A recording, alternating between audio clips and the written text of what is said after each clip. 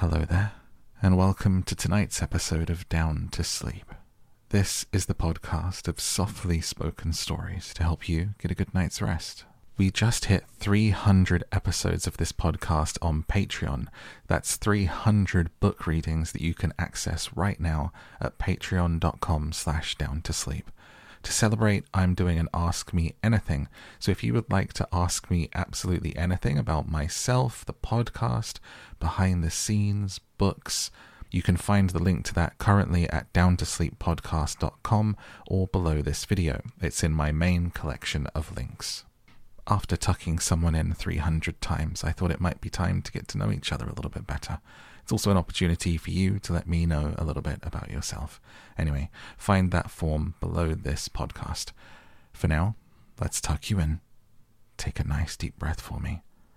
And let's get down to sleep with Alice in Wonderland by Lewis Carroll.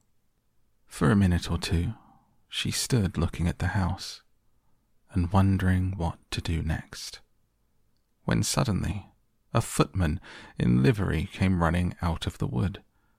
She considered him to be a footman because he was in livery.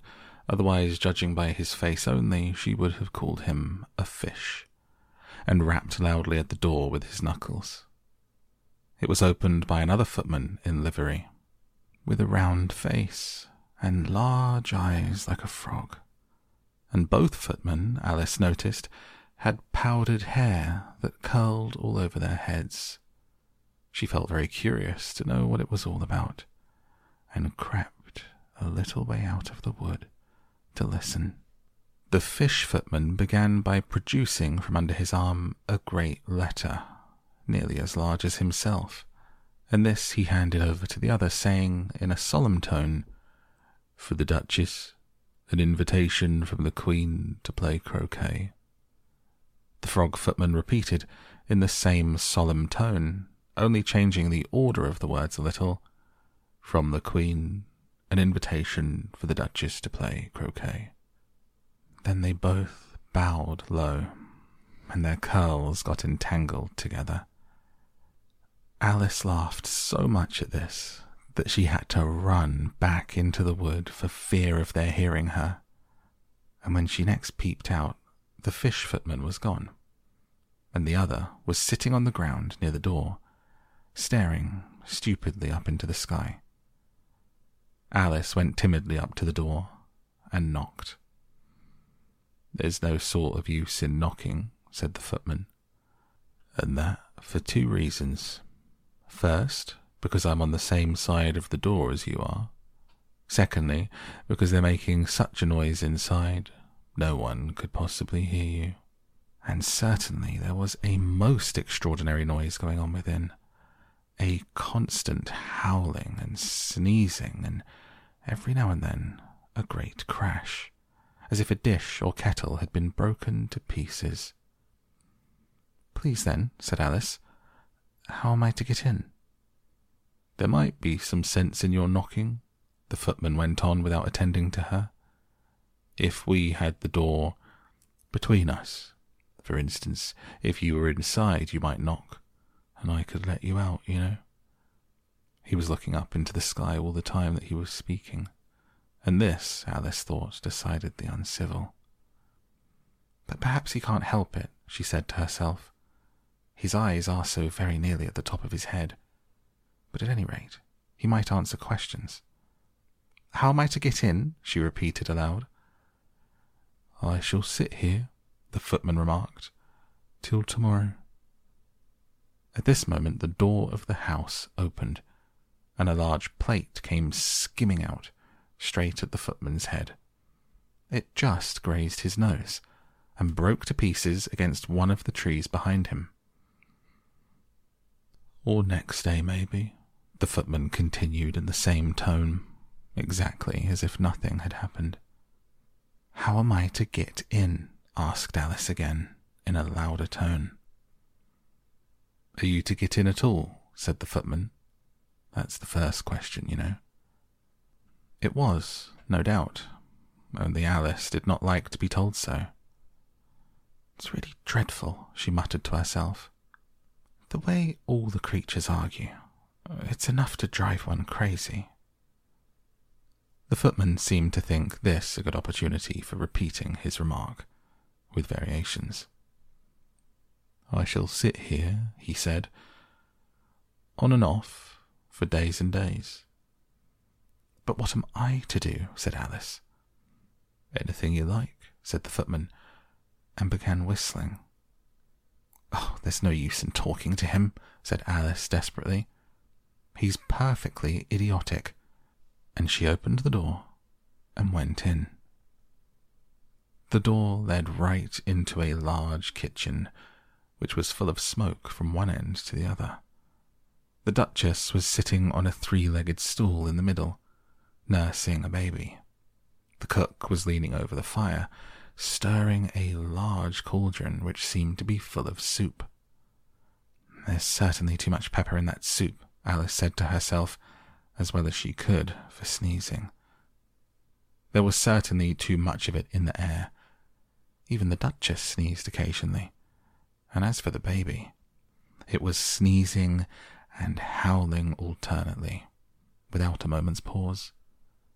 The only things in the kitchen that did not sneeze were the cook and a large cat which was sitting on the hearth and grinning from ear to ear. "Please, would you tell me," said Alice, a little timidly, for she was not quite sure whether it was good manners for her to speak first, "why your cat grins like that?" "It's a Cheshire cat," said the Duchess, "and that's why, pig."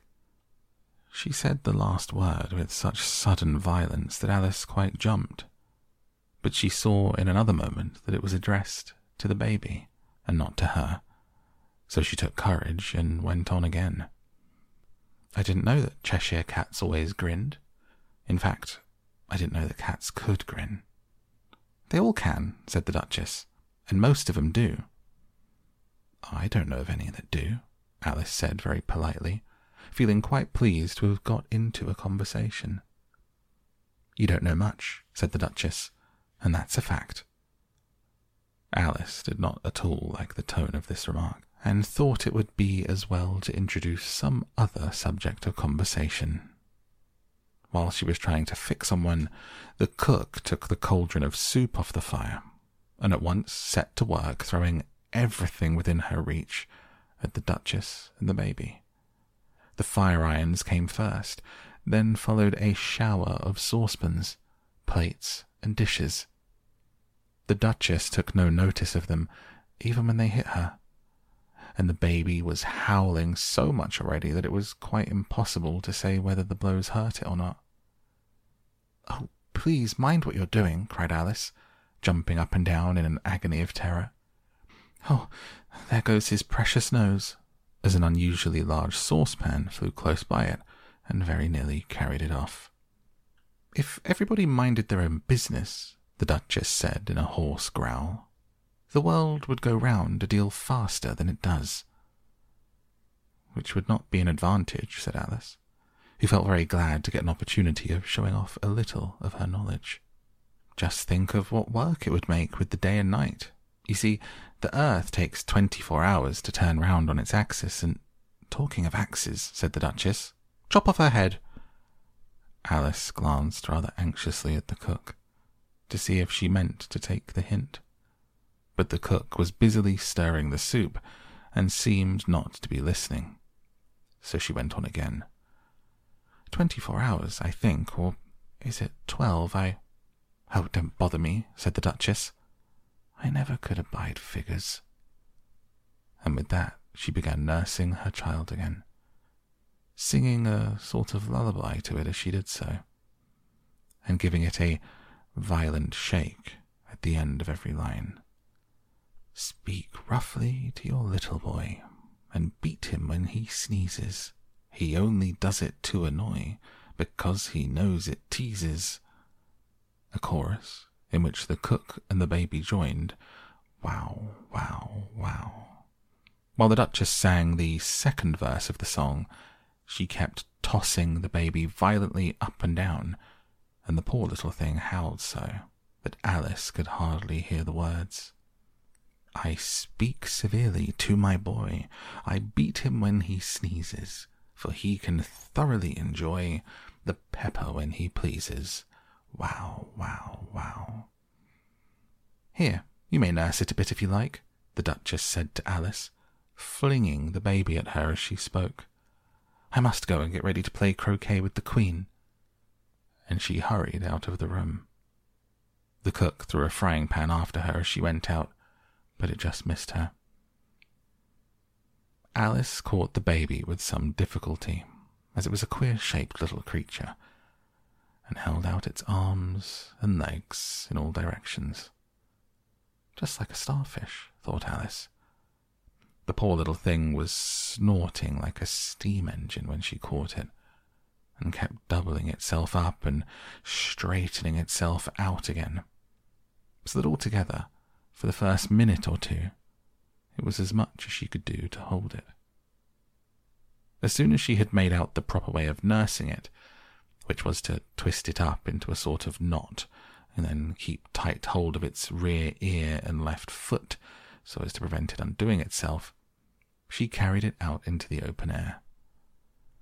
If I don't take this child away with me, thought Alice, they're sure to kill it in a day or two. Wouldn't it be murder to leave it behind? She said the last words out loud, and the little thing grunted in reply. It had left off sneezing by this time. Don't grunt, said Alice. That's not at all the proper way of expressing yourself. The baby grunted again, and Alice looked very anxiously into its face to see what was the matter with it. There could be no doubt that it had a very turn-up nose, much more like a snout than a real nose. Also, its eyes were extremely small for a baby. Altogether, Alice did not like the look of the thing at all. But perhaps it was only sobbing, she thought, and looked into its eyes again to see if there were any tears. No, there were no tears. If you're going to turn into a pig, my dear, said Alice, I'll have nothing more to do with you. Mind now. The poor little thing sobbed again, or grunted. It was impossible to say which. And they went on for some while in silence. Alice was just beginning to think to herself, now what am I going to do with this creature when I get home? When it grunted again, so violently that she looked down into its face in some alarm. This time there could be no mistake about it. It was neither more nor less than a pig, and she felt that it would be quite absurd for her to carry it further. So she set the little creature down and felt quite relieved to see it trot away quietly into the wood.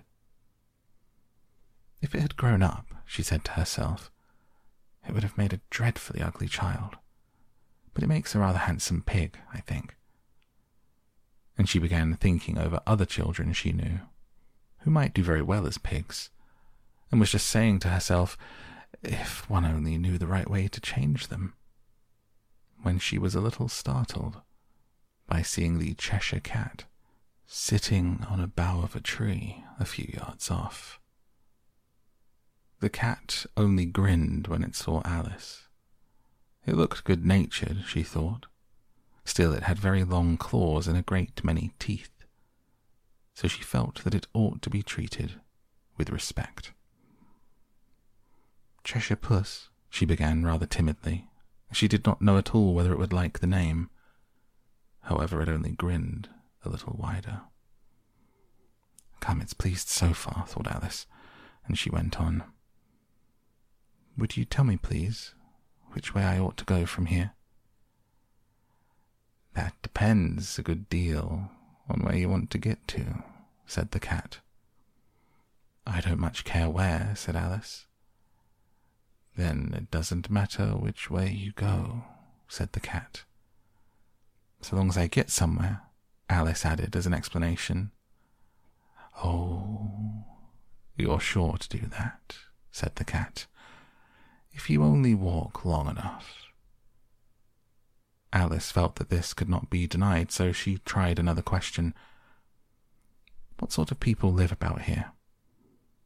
In that direction, the cat said, waving its right paw around, lives a hatter, and in that direction, waving the other paw, lives a March hare. Visit either you like. They're both mad. But I don't want to go among mad people, Alice remarked. Oh, you can't help that, said the cat. We're all mad here. I'm mad. You're mad. How do you know I'm mad? Said Alice. You must be, said the cat, or you wouldn't have come here. Alice didn't think that proved it at all. However, she went on. And how do you know that you're mad? To begin with, said the cat, a dog's not mad, you grant that. I suppose so, said Alice. Well then, the cat went on, you see, a dog growls when it's angry, and wags its tail when it's pleased. Now I growl when I'm pleased, and wag my tail when I'm angry. Therefore, I'm mad. I call it purring, not growling, said Alice. Call it what you like, said the cat. Do you play croquet with the Queen today? I should like it very much, said Alice, but I haven't been invited yet. You'll see me there, said the cat, and vanished. Alice was not much surprised at this. She was getting so used to queer things happening. While she was looking at the place where it had been, it suddenly appeared again. By the by, what became of the baby? Said the cat. I'd nearly forgotten to ask. It turned into a pig, Alice quietly said, just as if it had come back in a natural way. I thought it would, said the cat, and vanished again. Alice waited a little, half expecting to see it again, but it did not appear, and after a minute or two she walked on in the direction in which the March hare was said to live. I've seen hatters before, she said to herself. The March hare will be much the most interesting, and perhaps as this is May it won't be raving mad, at least not so mad as it was in March. As she said this, she looked up, and there was the cat again, sitting on a branch of a tree. Did you say pig or fig? Said the cat. I said pig, replied Alice, and I wish you wouldn't keep appearing and vanishing so suddenly. You make one quite giddy. All right, said the cat, and this time it vanished quite slowly, beginning with the end of the tail and ending with the grin, which remained some time after the rest of it had gone. Well, I've often seen a cat without a grin, thought Alice, but a grin without a cat, it's the most curious thing I ever saw in my life. She had not gone much farther before she came in sight of the house of the March hare. She thought it must be the right house, because the chimneys were shaped like ears, and the roof was thatched with fur.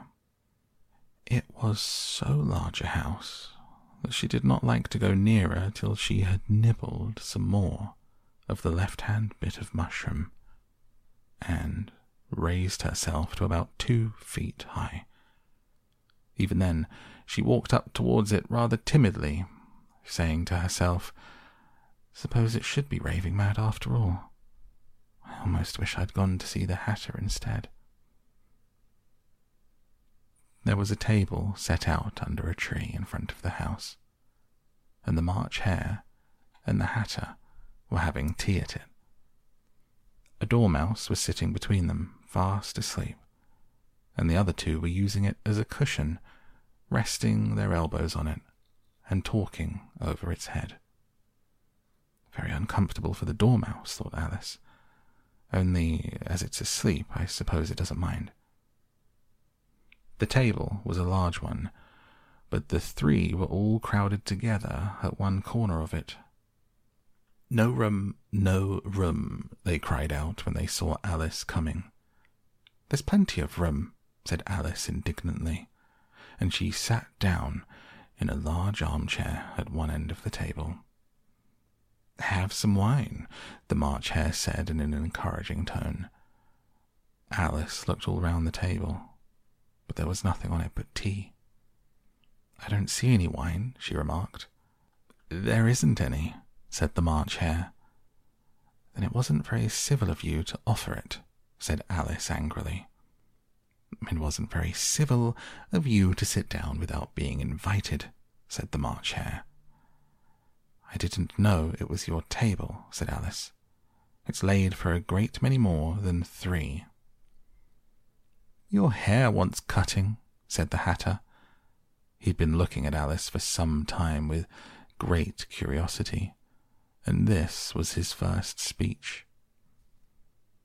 "You should learn not to make personal remarks," Alice said with some severity. "It's very rude." The Hatter opened his eyes very wide on hearing this, but all he said was, "Why is a raven like a writing desk?" "Come, we shall have some fun now," thought Alice. "I'm glad they've begun asking riddles. I believe I can guess that," she added aloud. "Do you mean you think you can find out the answer to it?" said the March Hare. "Exactly so," said Alice. "Then you should say what you mean," the March Hare went on. "I do," Alice hastily replied. "At least, I mean what I say. That's the same thing, you know." "Not the same thing a bit," said the Hatter. "You might just as well say that I see what I eat is the same thing as I eat what I see."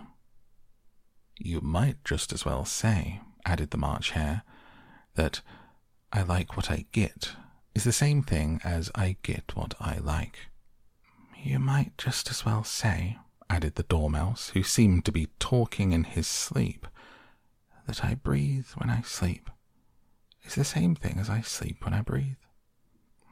"It is the same thing with you," said the Hatter, and here the conversation dropped, and the party sat silent for a minute, while Alice thought over all she could remember about ravens and writing desks, which wasn't much.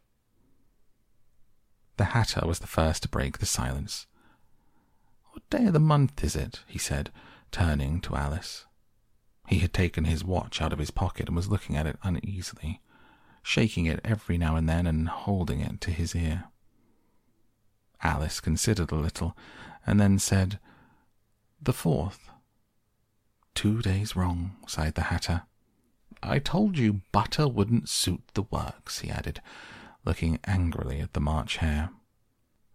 "It was the best butter," the March Hare meekly replied.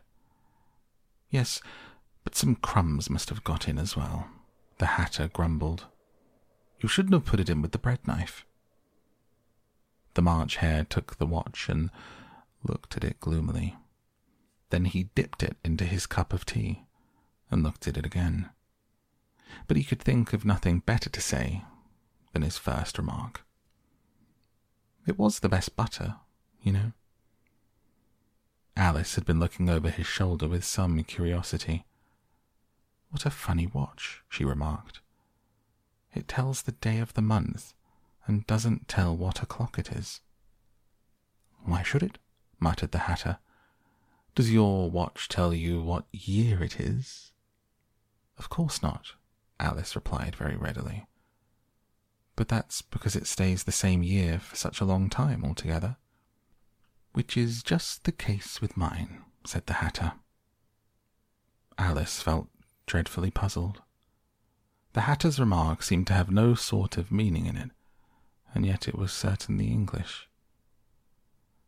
"I don't quite understand you," she said, as politely as she could. "The Dormouse is asleep again," said the Hatter, and he poured a little hot tea upon its nose. The Dormouse shook its head impatiently, and said without opening its eyes, Of course, just what I was going to remark myself." "Have you guessed the riddle yet?" the Hatter said, turning to Alice again. No, I give it up, Alice replied. What's the answer? I haven't the slightest idea, said the Hatter. Nor I, said the March Hare. Alice sighed wearily. I think you might do something better with the time, she said, than waste it in asking riddles that have no answers. If you knew time as well as I do, said the Hatter, you wouldn't talk about wasting it. It's him. I don't know what you mean, said Alice. Of course you don't, the Hatter said, tossing his head contemptuously. I dare say you never even spoke to time. Perhaps not, Alice cautiously replied. But I know I have to beat time when I learn music. Ah, that accounts for it, said the Hatter. He won't stand beating. Now, if you only kept on good terms with him, he'd do almost anything you liked with the clock. For instance, suppose it were 9 o'clock in the morning, just in time to begin lessons. You'd only have to whisper a hint to time, and round goes the clock in a twinkling. 1:30, time for dinner. I only wish it was, the March Hare said to itself in a whisper. That would be grand, certainly, said Alice thoughtfully. But then I shouldn't be hungry for it, you know. Not at first, perhaps, said the Hatter. But you could keep it to 1:30 as long as you liked. Is that the way you manage? Alice asked. The Hatter shook his head mournfully. Not I, he replied. We quarrelled last March, just before he went mad, you know, pointing with his teaspoon at the March Hare. It was at the great concert given by the Queen of Hearts, and I had to sing. Twinkle, twinkle, little bat, how I wonder what you're at. You know the song, perhaps? I've heard something like it, said Alice. It goes on, you know, the Hatter continued, in this way. Up above the world you fly, like a tea tray in the sky. Twinkle, twinkle. Here the Dormouse shook itself and began singing in its sleep. Twinkle, twinkle, twinkle, twinkle, and went on so long they had to pinch it to make it stop. Well, I had hardly finished the first verse, said the Hatter, when the Queen jumped up and bawled out, He is murdering the time off with his head. How dreadfully savage, exclaimed Alice. And ever since that, the Hatter went on in a mournful tone, he won't do a thing I ask. It's always 6 o'clock now. A bright idea came into Alice's head. Is that the reason so many things are put out here? She asked. Yes, that's it, said the Hatter with a sigh. It's always tea time, and we've no time to wash the things between whiles. Then you keep moving round, I suppose, said Alice. Exactly so, said the Hatter, as the things get used up. But what happens when you come to the beginning again? Alice ventured to ask. Oh, suppose we change the subject, the March Hare interrupted, yawning. I'm getting tired of this. I vote the young lady tells us a story. I'm afraid I don't know one, said Alice, rather alarmed at the proposal. Then the Dormouse shall, they both cried. Wake up, Dormouse, and they pinched it on both sides at once. The Dormouse slowly opened his eyes. I wasn't asleep, he said in a hoarse, feeble voice. I heard every word you fellows were saying. Tell us a story, said the March Hare. Yes, please do, pleaded Alice. And be quick about it, added the Hatter, or you'll be asleep again before it's done. Once upon a time, there were 3 little sisters, the Dormouse began in a great hurry, "and their names were Elsie, Lacey, and Tilly, and they lived at the bottom of a well." "What did they live on?" said Alice, who always took a great interest in questions of eating and drinking. "They lived on treacle," said the Dormouse, after thinking a minute or two. "They couldn't have done that, you know," Alice gently remarked. "They'd have been ill." "So they were," said the Dormouse. "Very ill." Alice tried to fancy to herself what such an extraordinary ways of living would be like, but it puzzled her too much, so she went on. "But why did they live at the bottom of a well?" "Take some more tea," the March Hare said to Alice very earnestly. "I've had nothing yet," Alice replied in an offended tone, "so I can't take more." "You mean you can't take less?" said the Hatter. "It's very easy to take more than nothing." "Nobody asked your opinion," said Alice. "Who's making personal remarks now?" the Hatter asked triumphantly. Alice did not quite know what to say to this, so she helped herself to some tea and bread and butter, and then turned to the Dormouse and repeated her question. "Why did they live at the bottom of a well?" The Dormouse again took a minute or two to think about it and then said, "It was a treacle well."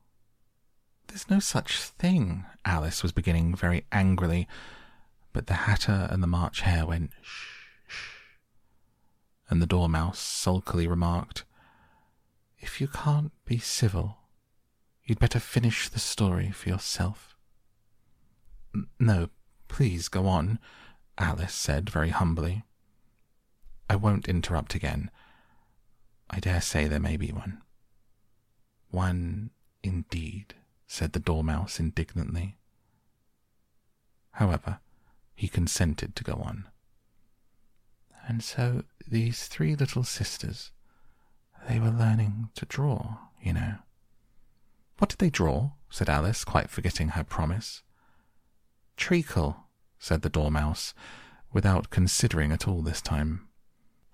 "I want a clean cup," interrupted the Hatter. "Let's all move one place on." He moved on as he spoke, and the Dormouse followed him. The March Hare moved into the Dormouse's place, and Alice rather unwillingly took the place of the March Hare. The Hatter was the only one who got any advantage from the change, and Alice was a good deal worse off than before, as the March Hare had just upset the milk jug into his plate. Alice did not wish to offend the Dormouse again, so she began very cautiously. "But I don't understand. Where did they draw the treacle from?" "You can draw water out of a water well," said the Hatter.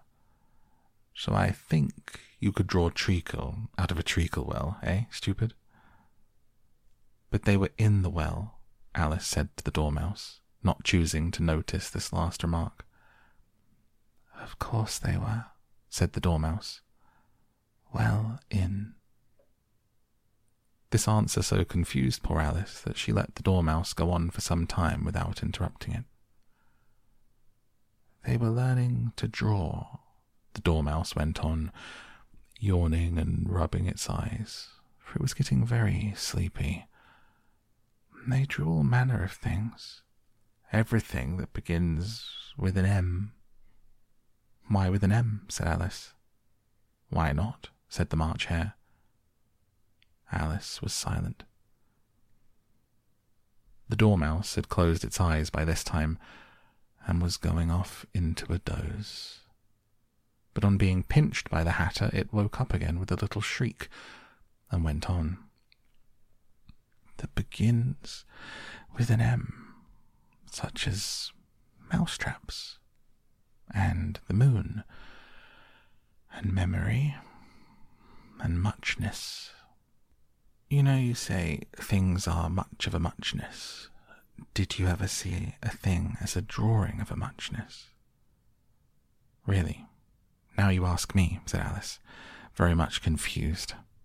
"I don't think—" "Then you shouldn't talk," said the Hatter.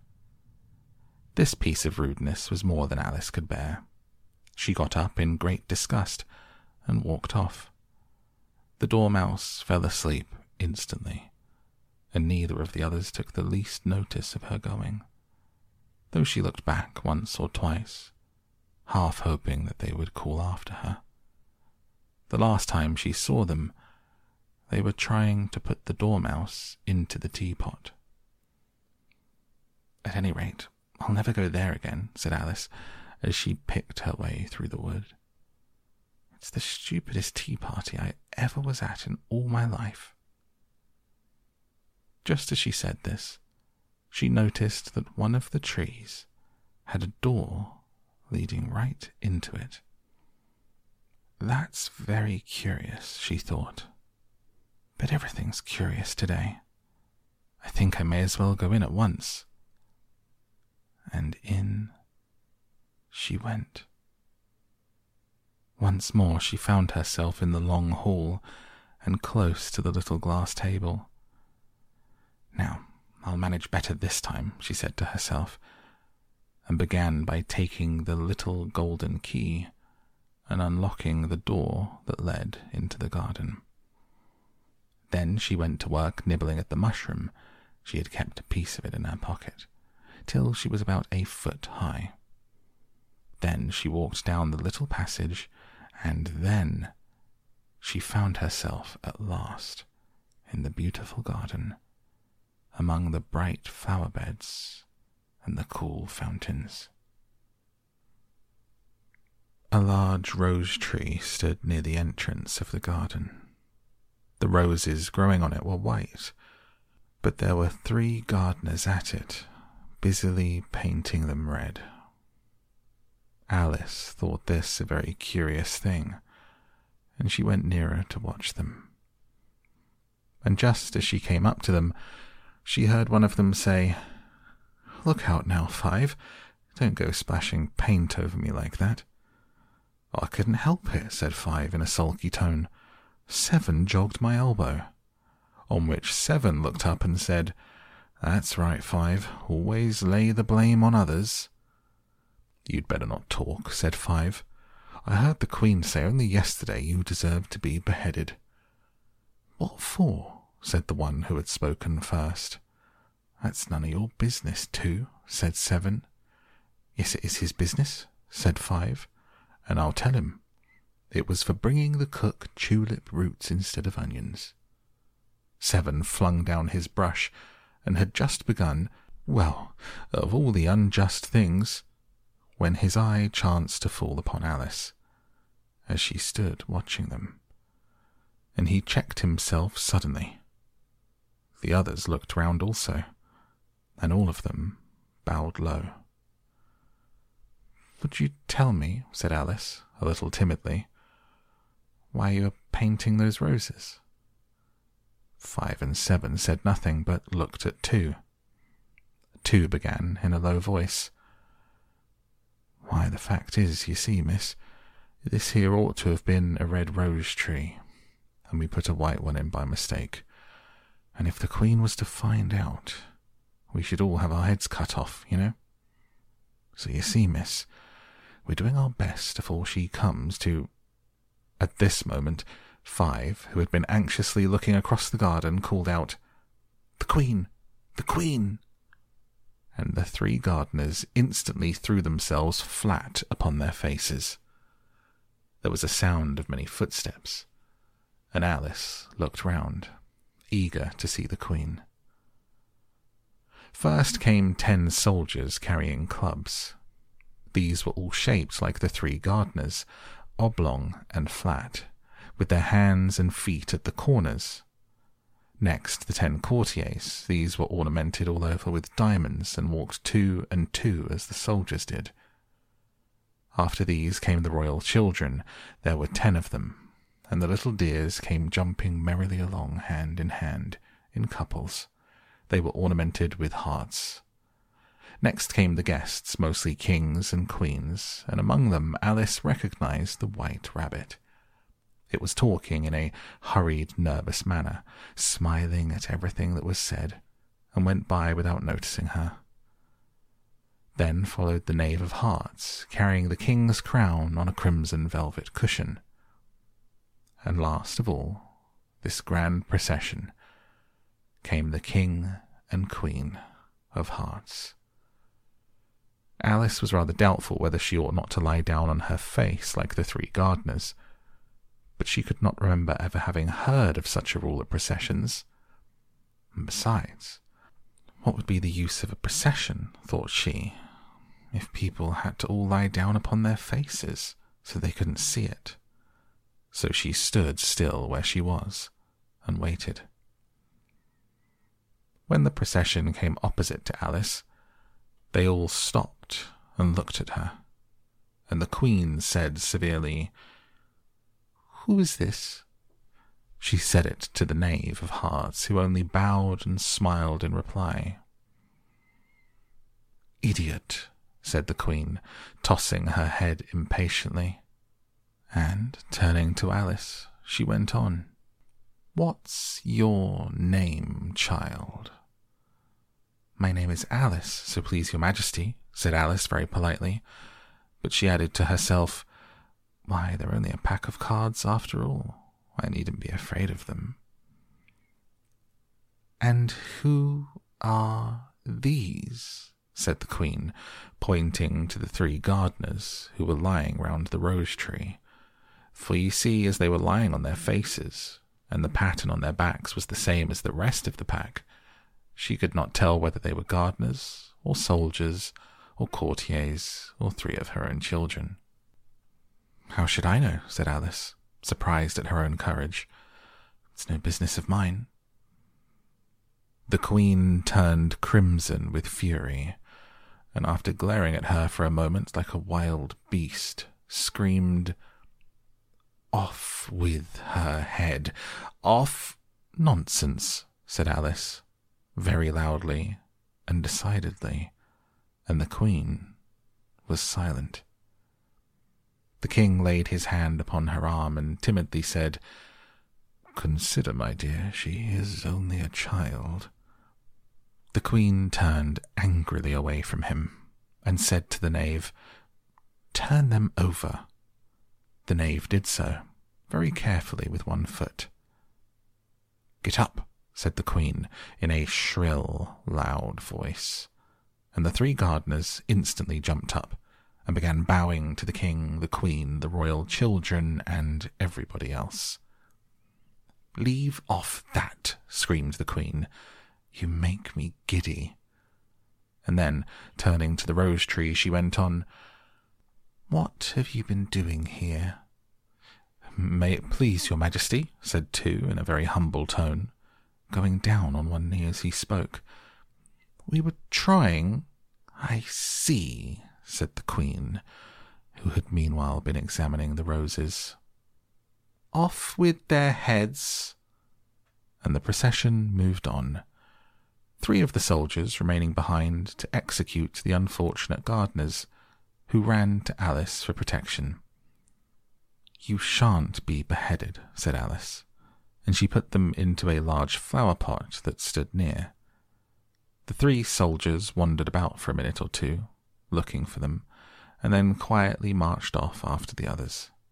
"Are their heads off?" shouted the Queen. "Their heads are gone, if it please your Majesty," the soldiers shouted in reply. "That's right," shouted the Queen. "Can you play croquet?" The soldiers were silent and looked at Alice, as the question was evidently meant for her. "Yes," shouted Alice. "Come on, then," roared the Queen, and Alice joined the procession, wondering very much what would happen next. It's a very fine day," said a timid voice at her side. She was walking by the white rabbit, who was peeping anxiously into her face. "Very," said Alice. "Where's the Duchess?" "Hush, hush," said the rabbit in a low, hurried tone. He looked anxiously over his shoulder as he spoke, and then raised himself upon tiptoe, put his mouth close to her ear, and whispered, "She's under sentence of execution." "What for?" said Alice. "Did you say, 'what a pity'?" the rabbit asked. "No, I didn't," said Alice. "I don't think it's at all a pity. I said, 'what for?'" "She boxed the Queen's ears," the rabbit began. Alice gave a little scream of laughter. "Oh, hush," the rabbit whispered in a frightened tone. "The Queen will hear you. You see, she came rather late, and the Queen said—" "Get to your places," shouted the Queen in a voice of thunder. People began running about in all directions, tumbling up against each other. They got settled down in a minute or two, and the game began. Alice thought she had never seen such a curious croquet ground in her life. It was all ridges and furrows. The balls were live hedgehogs, the mallets live flamingos, and the soldiers had to double themselves up and to stand on their hands and feet to make the arches. The chief difficulty Alice found at first was in managing her flamingo. She succeeded in getting its body tucked away comfortably enough under her arm, with its legs hanging down. But generally, just as she had got its neck nicely straightened out, and was going to give the hedgehog a blow with its head, it would twist itself round and look up in her face with such a puzzled expression that she could not help burst out laughing. And when she had got its head down, and she was going to begin again, it was very provoking to find that the hedgehog had unrolled itself and was in the act of crawling away. Besides all this, there was generally a ridge or furrow in the way wherever she wanted to send the hedgehog to. And as the doubled-up soldiers were always getting up and walking off to other parts of the ground, Alice soon came to the conclusion that it was a very difficult game indeed. The players all played at once, without waiting for turns, quarrelling all the while, fighting for the hedgehogs, and in a very short time the Queen was in a furious passion, and went stamping about and shouting, "Off with his head," or "Off with her head," about once in a minute. Alice began to feel very uneasy. To be sure, she had not as yet had any dispute with the Queen, but she knew that it might happen any minute. And then, thought she, what would become of me? They're dreadfully fond of beheading people here. The great wonder is, there's anyone left alive? She was looking about for some way of escape, wondering whether she could get away without being seen, when she noticed a curious appearance in the air. It puzzled her very much at first, but after watching it a minute or two, she made it out to be a grin, and she said to herself, "It's the Cheshire Cat. Now I shall have somebody to talk to." "How are you getting on?" said the cat, as soon as there was mouth enough for it to speak with. Alice waited till the eyes appeared, and then nodded. It's no use speaking to it, she thought, till its ears have come, or at least one of them. In another minute, the whole head appeared, and then Alice put down her flamingo and began an account of the game, feeling very glad she had someone to listen to her. The cat seemed to think that there was enough of it now in sight, and no more of it appeared. "I don't think they play at all fairly," Alice began, in a rather complaining tone. "And they all quarrel so dreadfully one can't hear oneself speak, and they don't seem to have any rules in particular. At least, if there are, nobody attends to them. And you've no idea how confusing it is, all the things being alive. For instance, there's the arch I've got to go through next, walking about at the other end of the ground. And I should have croqueted the Queen's hedgehog just now, only it ran away when it saw mine coming." "How do you like the Queen?" said the cat in a low voice. "Not at all," said Alice. "She's so extremely—" Just then she noticed that the Queen was close behind her, listening.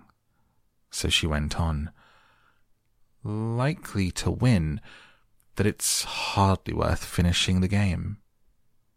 The Queen smiled and passed on. "Who are you talking to?" said the King, going up to Alice and looking at the cat's head with great curiosity. "It's a friend of mine, a Cheshire cat," said Alice. "Allow me to introduce it." "I don't like the look of it at all," said the King. "However, it may kiss my hand if it likes." "I'd rather not," the cat remarked.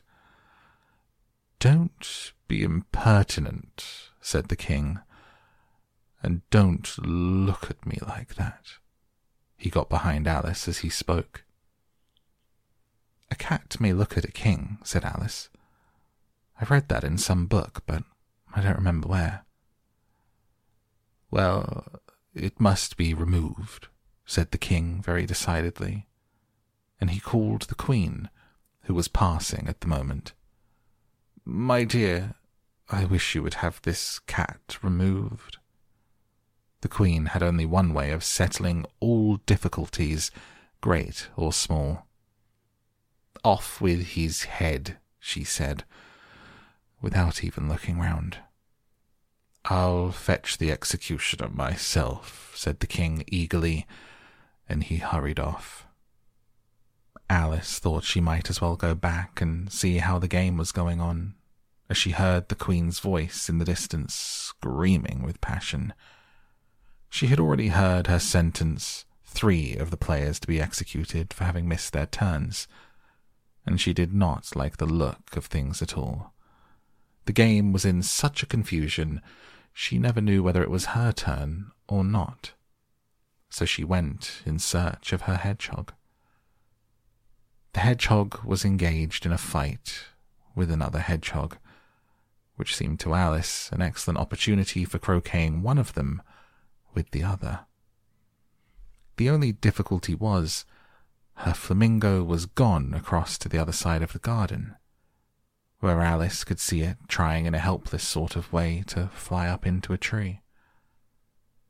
By the time she had caught the flamingo and brought it back, the fight was over, and both the hedgehogs were out of sight. But it doesn't matter much, thought Alice, as all the arches are gone from this side of the ground. So she tucked it away under her arm, that it might not escape again, and went back for a little more conversation with her friend.